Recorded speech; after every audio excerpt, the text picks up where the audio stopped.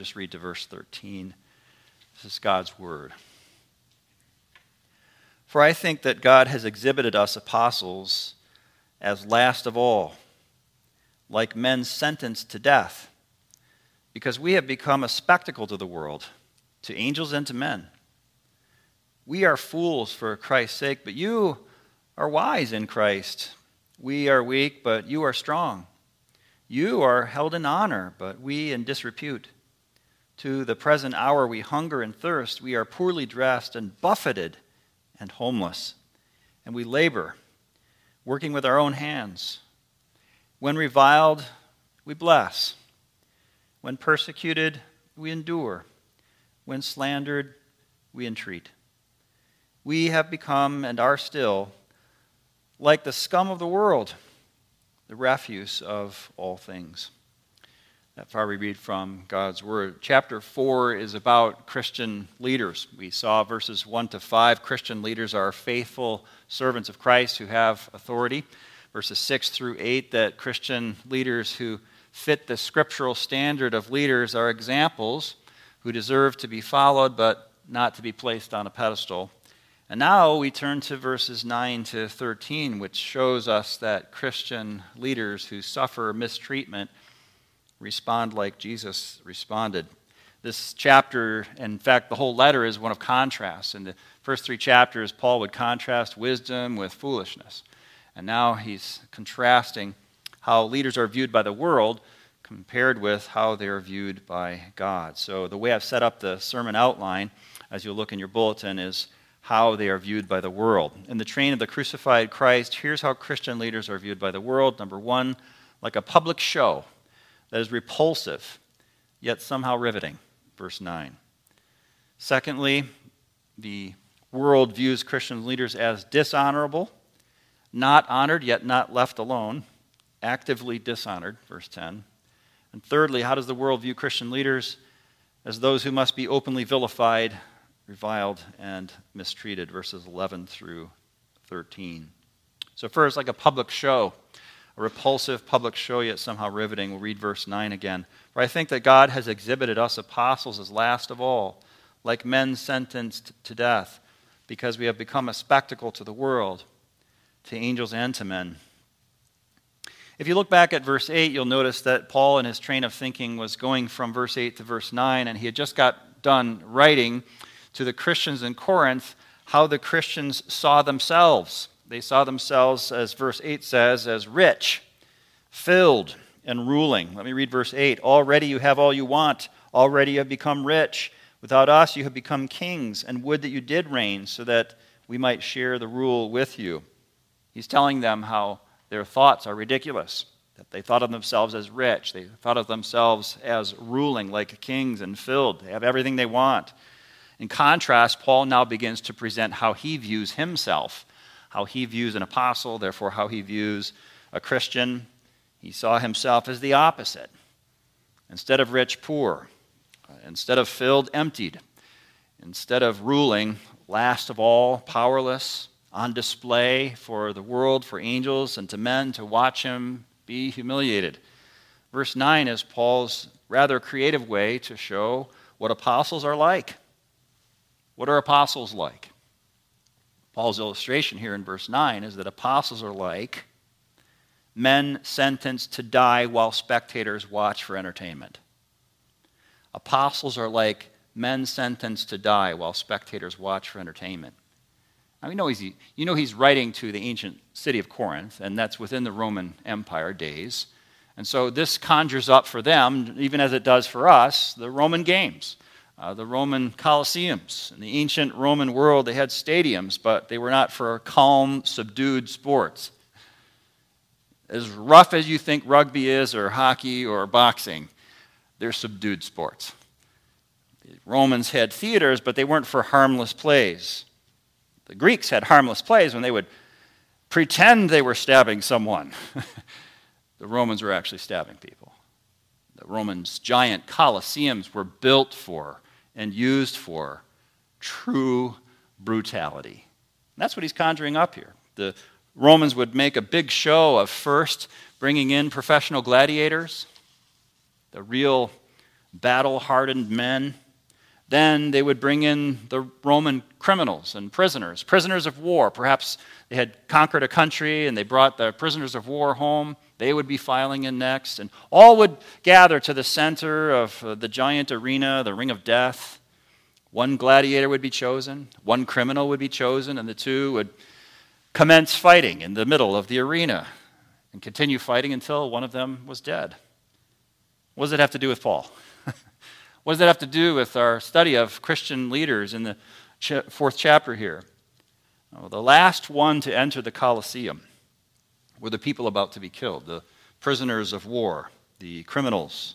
Today's victim, today's scum, to borrow a word from verse 13. Who was it today? Look, says Paul, it's me. It's me, Paul. Wave from the stadium seats. Hi, it's me, Paul. I've arrived in the stadium last of all. He says, this is what an apostle is like. God has exhibited us apostles last of all, the last ones to enter the stadium, so you know they're in trouble. They're the ones who are to be today's show, today's victim, those to be killed today. Like men sentenced to death, he writes in verse 9. Paul says God was showing the apostles their place as a spectacle to the world. The language I'm using in my first point is it's repulsive yet somehow riveting. You can't look away. It's a spectacle. You probably shouldn't be looking, but you can't look away. That sort of event. This is an event for the world to watch. In addition, the event had even the attention of the angels of God. Angels watching in horror. Humans gazing in glee.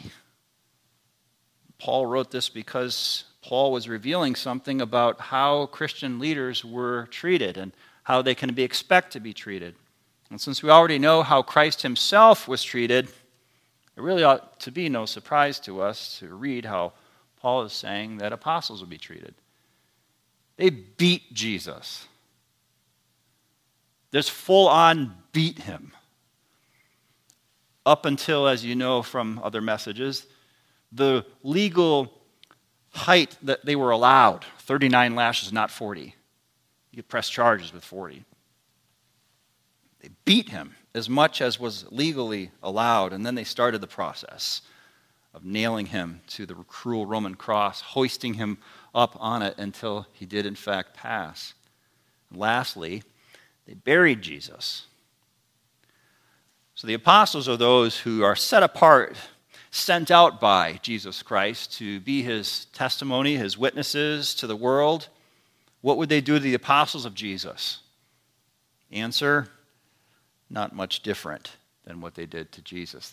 These words, as we read and study just the first verse here, verse 9, already take us to the sufferings of Christ in our minds. So with all this, Paul now made a significant point about Christian leaders. It seems to Paul, he says, or I think, he writes, that God has put Paul and the other apostles on display, like men sentenced to die in an arena while the world watches. What was it like to be an apostle in the ancient church in Corinth? It was like that savage arena. After the apostles preached Christ crucified, they themselves relived that cross experience that they preached, because the city of Corinth was no more welcoming to the Christian message than our culture is today. In prior days, the Greeks had put on plays and performed stories and theater about conflicts and deaths with meaning, but just a show. But the Greek plays had given way to the Roman Colosseum in which it wasn't pretend theater or actors. The Roman fights were real fights, resulting in actual deaths where men literally fought to the death for an audience. And this is what we are to focus on as the experience of an apostle. The way the world looks at an apostle is he's only worth the entertainment of being killed while we watch. What was it like to be an apostle? You could say unwelcome in this world. those who bring a message from Christ, a message from heaven, but it's not wanted. So if he's found, an apostle is found faithfully preaching Christ, it was a gruesomely difficult task at times. So the soft and easy message that the church in Corinth had begun to believe about itself in verse 8. We're rich, we've arrived, heaven is here, we're kings. All the errors that they were believing in verse 8 were the promises of riches and power of the world. And we're not to put our hopes in that, writes Paul. Rather, the hard and convicting message of Christ promises to us public embarrassment and even death for holding to the testimony of Christ and him crucified to this world. It's how the world views the apostles. It's how the world views Christian leaders. It's how the world views Christians. It's our lot. It's instructive. It's important to keep this in mind. Secondly, how does the world view apostles? Point 2, dishonorable. The world views apostles as dishonorable. Therefore, Christian leaders down to today as not honored. If only they'd leave us alone. But we're more than just to be ignored. We're not left alone. We're actively dishonored. Let me read verse 10. We are fools for Christ's sake, but you are wise in Christ. We are weak, but you are strong. You are held in honor, but we in disrepute. Here, Paul states 3 contrasts between true apostles of Christ and the false teachers of the ancient world of Corinth.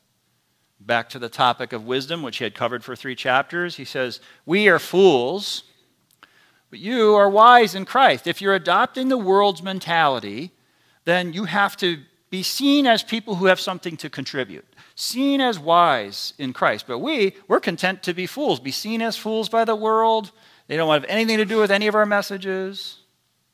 His second category is weakness versus strength. He says, we are weak. We understand ourselves to be weak, that the world sees us as weak. That's how we're labeled. But you would like the city of Corinth to see you as strong, that the church community is very strong. This is what you're aiming at. And his third category is we are held in disrepute, that the world looks at us as not acceptable. But you are held in honor. Somehow you've gotten into the good graces of the people to be in the city of Corinth, the powers that be. You're held in honor among them. What a contrast between what the believers in Corinth were thinking and desiring and what Paul understood the calling of an apostle to be, the calling of a Christian, the calling of one to follow a crucified Savior, and what that is to be in relationship to the world. So we're back to our top question. What is a Christian leader? It's one who's willing to look like a fool instead of wise. It's one who's willing to look weak instead of looking strong. It's one who's willing to be held in disrepute by the world instead of being held in honor by the world.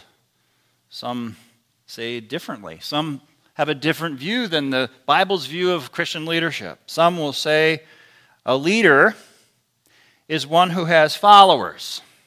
You're not a leader unless someone's following you, they'll say, right? The more followers, the better the leader.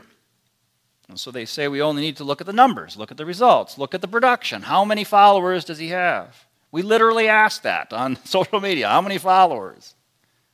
Is that what demonstrates for Christ and for Christians and for the apostles of Christ a mature and obedient leader or follower? No. It's a different view here than what the world has. There's yet another view out there in the world. Other people say we ought not to even ask the question, what is a leader? These are people who don't want to evaluate at all. They don't want to judge at all. They don't want to take stock of anything. Conversely, there's yet more people who disagree and want to evaluate everything and render a complete verdict on every detail of the lives and words of every leader and evaluate all of it. When a Christian church begins to go in that direction, it becomes harsh and lacks mercy to overlook people's failings. But the error on the other side is accepting everyone as is and overlooking any sin at all, even harmful actions and words that do harm the church. Again, going back to chapter 3:17, where he's building on, if anyone destroys God's temple, God will destroy him, for God's temple is holy, and you are that temple. So it can't be that we just overlook everything, and it can't be that we nitpick everything. Paul has this biblical balance. So again, I ask, what's a church leader? What's a Christian leader? We have to come back to the Bible, to not go beyond what is written, as he wrote back in verse 6. And the answer comes in words like grace. We don't earn or achieve the status of good anything. Everything that we have has come to us as a gift. He's been talking about that in this paragraph, the previous paragraph. The gospel of grace is that we accomplish nothing of eternal value apart from God empowering us and Him guiding us. If He empowers us, we can do permanent things for Him. Eternal value. It's built on grace. Grace means God gives us salvation in the first place. He gives us the gift of loving Him, loving others. All ministry is built on grace. But secondly, what he's bringing out here with this whole Roman Colosseum idea is suffering, affliction for Christian leaders and for Christian followers. How Christians deal with suffering is very revealing. Too often, Christians fail to grasp that suffering and affliction are an expected and normal part of the Christian life. Forgetful Christians get reminded by watching the suffering in the everyday walk of their leaders. They see their leaders suffer, and they see how their leaders deal with that suffering, and they're reminded of the walk of Christ and the walk of the Christian. Suffering is inevitable. Suffering is essential. In fact, we learn many of the most significant lessons of our Christian walk through the times of suffering. Jesus himself had to suffer. The apostles had to suffer. Let's get used to the idea of all of us suffering. Suffering precedes glory. We're not yet in heaven. Another aspect of this is the relationship to the world that he's been talking about. We could call it persecution. How reluctant we are to accept that another indispensable part of the walk of a Christian is that we receive open criticism from the world, severe forms of pushback from the world for what we believe. We're called to stand.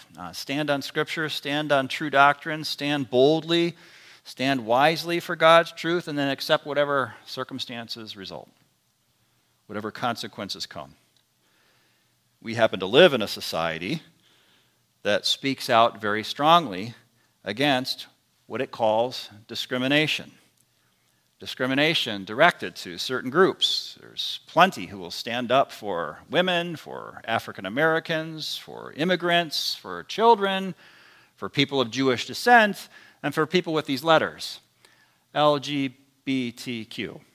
There's lots of people who will stand up for folks in those groups, but what you'll find more and more is that in our society, discrimination against Christians, discrimination against Christian leaders, and railing against the ethical views of Christian churches seems to be fully acceptable in our society. So what's our response? Paul's talking about our response. It seems to me, says Paul, that God has put us on display as those who are sentenced to death. We're going to be pummeled with it, perhaps even unto death. And that's our place. That's our calling. How does the world view us? Dishonorable, not honored, not left alone, actively dishonored.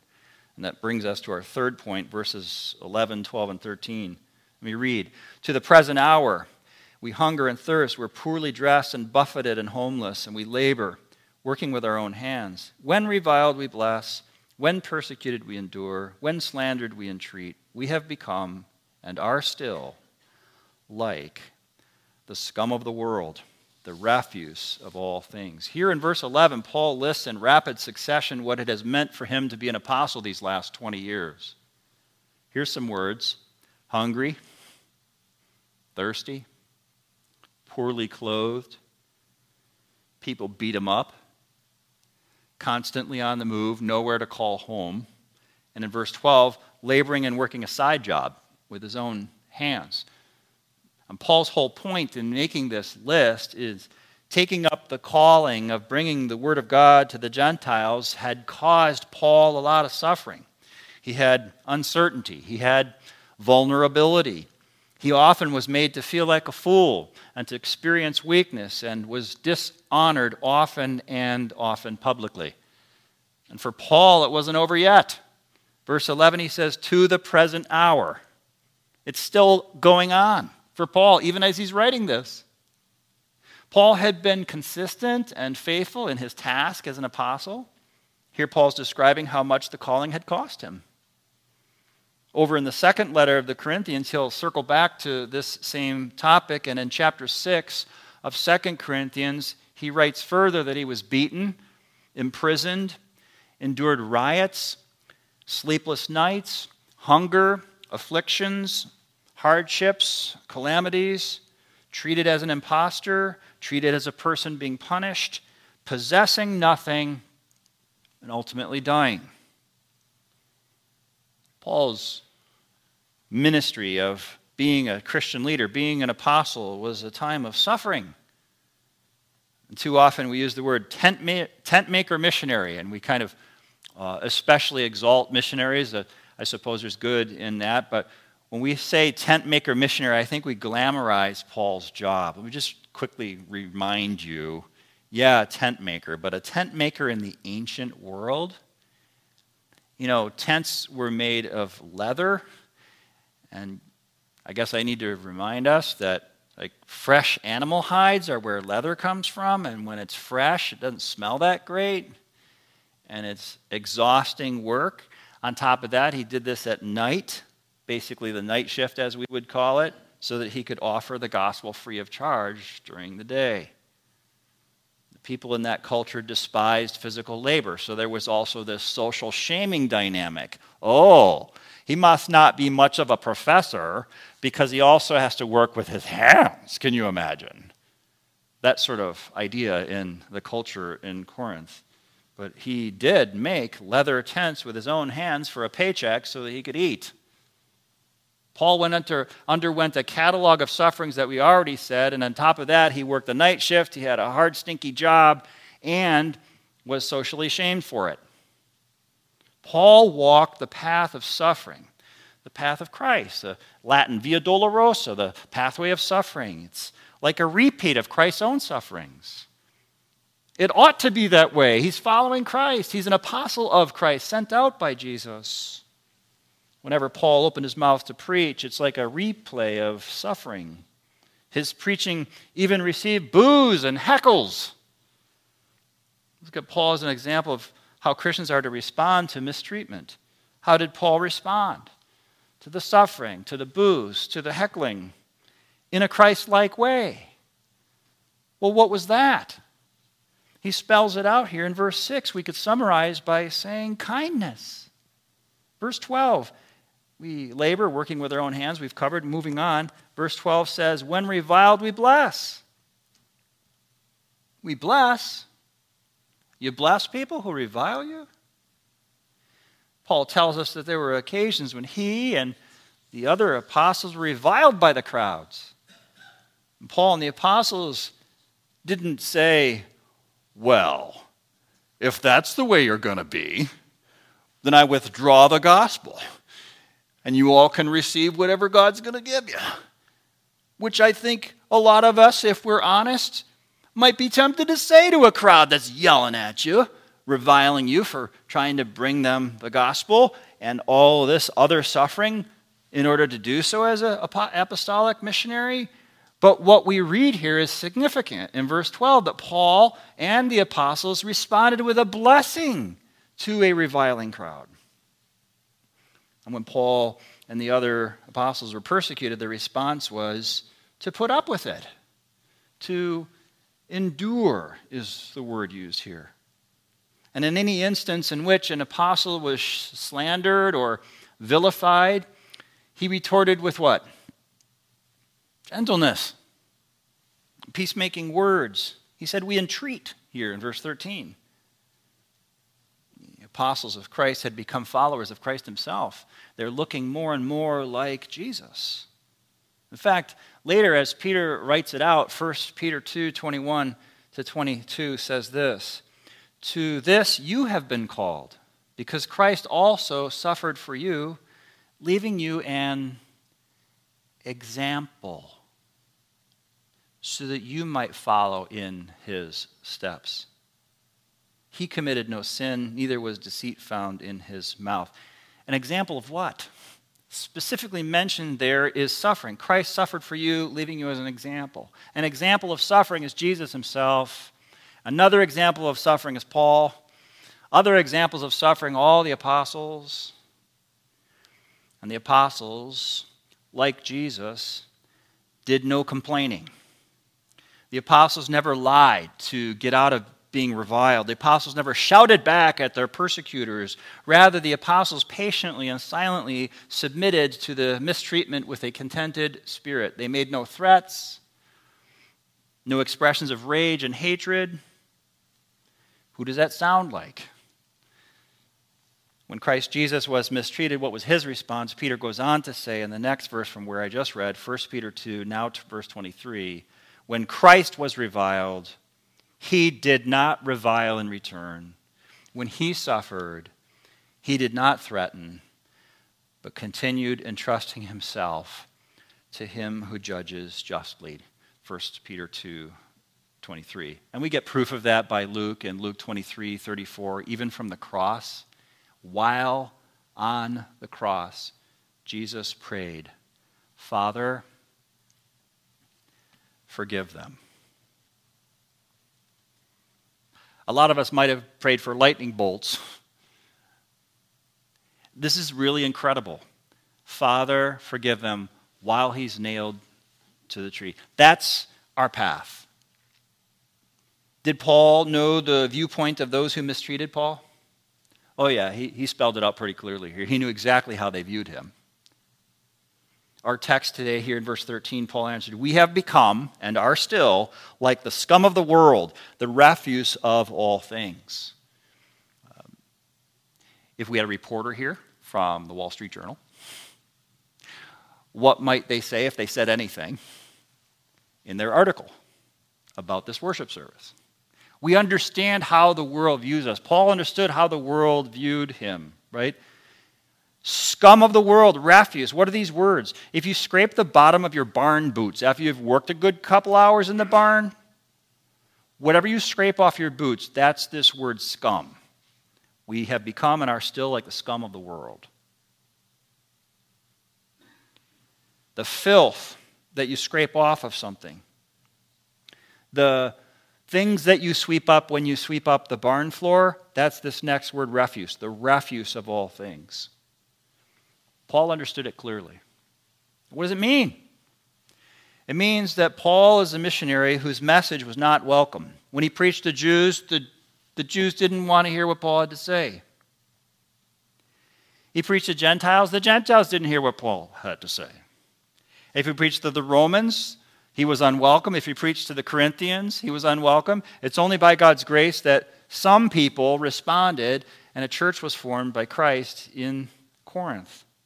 In these last 2,000 years, as this set of verses we've just studied has been in the Bible, and the Bible is always the best-selling book, and missionaries read it, go around the world to proclaim this message. In these last 2,000 years of building the church and sending missionaries out, the sufferings and rejection of pioneering missionaries sound a lot like this. You could read about it. It's helpful to read church history. It's helpful to read missionary efforts. Missionaries so often have undergone personal losses, bypassed many creature comforts in order to bring the news of spiritual life to those spiritually dead. And in the case of Corinth, Paul was the initial missionary, the first one to arrive at Corinth on God's call and bring them the gospel. He came to people who were already committed to this world's wisdom, people who looked at him as we've just described. You look like scum to me. if they'd be honest and say it out loud. They have no interest in what he has to say. They thought that they were kings, verse 8. They believed that they had reached a good place without the Apostle Paul. And this was even after some had been impacted by the gospel message. They believed that they had reached a good place without him. They were on top of the world. Paul's on the bottom of the world. He's the lowest, most afflicted of persons. Where are we? And we've presented this. We've studied the passage. We're wrapping it up. Where are we? What are we willing to endure for Christ? What are we called to do as Christians and even Christian leaders when Paul the Apostle suffered so much for Christ? Paul considered his place as a Christian leader was the cause of him receiving ridicule, hatred, verbal abuse, physical abuse, to use terms we use today, with the possibility of death. That's a pretty high commitment. That's a pretty rough audience. That's a difficult pathway. We so often glamorize the apostles and serving Christ and being a missionary. It's very glorious. It's important work. But we're being asked by God to understand the relationship to the world. In the train of the crucified Christ, here's how Christian leaders are viewed by the world: like a public show, as repulsive, somehow riveting, dishonored, not left alone, actively dishonored, those who must be openly vilified, reviled, and mistreated. So my conclusion is this: to be a Christian leader is a calling to be humble like Christ, to be willing to be considered a fool for our service to Christ, which is in fact wisdom, but you get treated like a fool, to recognize our weakness, and so to rely on Christ and his strength. Think of it this way: if you look back over the 2,000 years, if you look around the world just in your lifetime, have you noticed that countries that have persecution, countries that have hardships, areas of poverty and corruption have an increase in church involvement and membership, while countries that are surrounded by financial ease and comfort tend to forget the history of the Christian church, the demands of Christ on our lives? And put it this way, if it's not too blunt to say it, rich, comfortable Christians tend to lose their love of Christ. That Christ himself endured affliction and reproach. The apostles of Christ endured affliction and reproach. What must Christian leaders and Christians themselves be willing to do? Endure affliction and reproach. Let's pray. Father, humble us, meet us